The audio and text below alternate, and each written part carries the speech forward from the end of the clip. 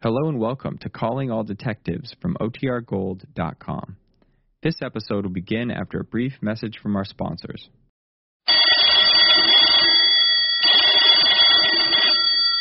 Calling All Detectives. If you had the case, could you trap a murderer by the sound of his voice? That is the problem on this page from my casebook. The casebook of Jerry Browning, private detective. Believe me, Jerry Browning, private detective. You can't always judge a case by the sound of it.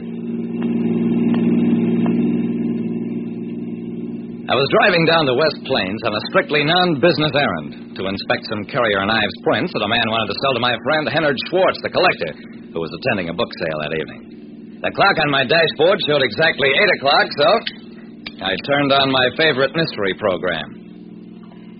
Langley's, the department store where every value is a true value, presents The Adventures of Morley Crane, Counterintelligence Agent.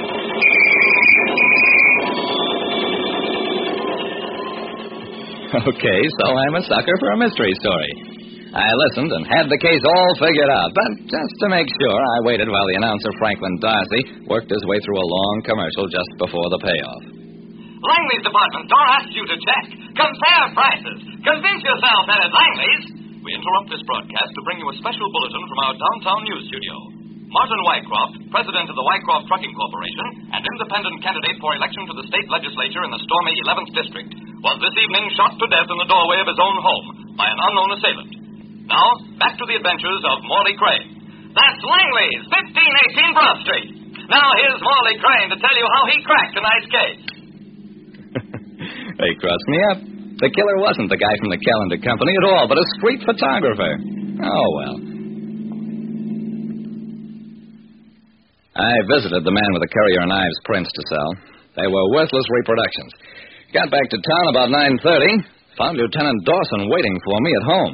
Jerry, this Wycroft murder is loaded with enough dynamite to blow the town open. And I drew the assignment. Everybody's under suspicion, from a state senator all the way to a radio announcer. Jerry, I gotta have your help. When a wealthy candidate for a state office was murdered, my friend Lieutenant Dawson yelled for help.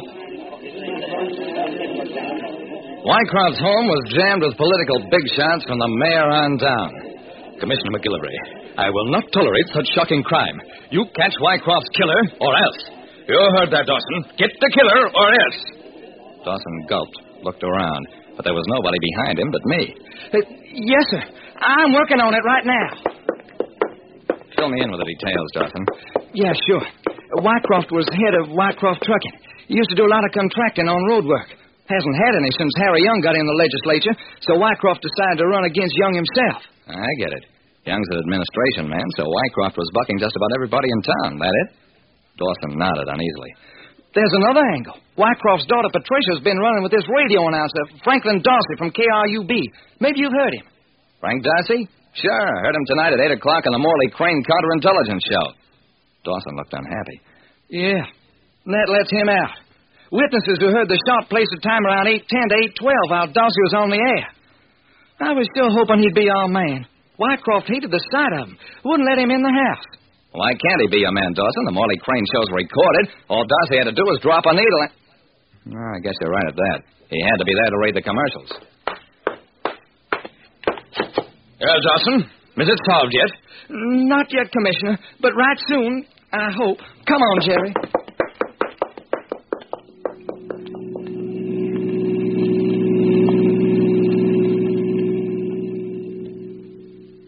We visited Harry Young, the state senator, at his home.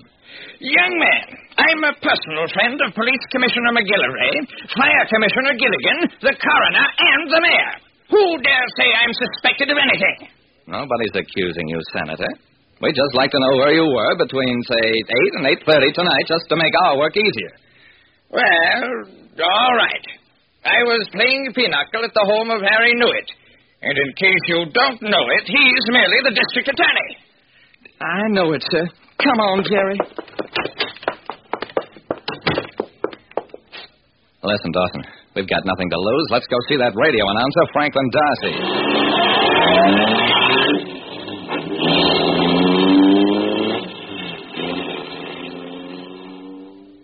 We found Darcy still at the KRUB studios. He had a late news show to do.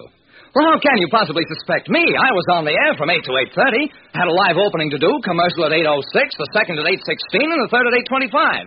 And it's 12 minutes by car one way from here to the Wycroft house. How do you know that, Mr. Darcy? Did you time it? Darcy flushed. Well, I'm in radio. It's natural for me to keep track of time. And you can't deny that I was here announcing the Morley Crane show. I don't deny it. In fact, I heard you on my car radio. Fine reception. You came through perfectly. Thanks. Okay, let's go, Jerry. No. Don't be in a hurry, Dawson. Mr. Darcy, just how do you work the Morley Crane show? Mind demonstrating? Darcy smiled. No, not at all. The show comes on two 16-inch platters. Here they are. I looked at the oversized records. Who plays these? Who drops the needle, I mean? Do you? Oh, sure. This is a small station. I'm the announcer, record tenor, engineer, the whole works. Uh-huh. So you could leave the studios if you didn't have commercials to read. Darcy was amused. Sure, if I got somebody else to put the other record on for me. I shook my head. That would mean a Confederate. Too risky. A thought was forming at the back of my mind.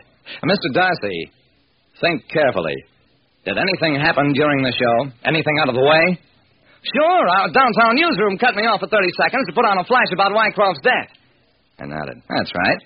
But you could have heard that on your own car radio. Tell me, Mr. Darcy, when you're cut off like that, you get a signal. Do you generally go right on reading a commercial as though you were still on the air? Darcy turned white, stared at me. No answer? Then here's another question. Do you own a wire recorder?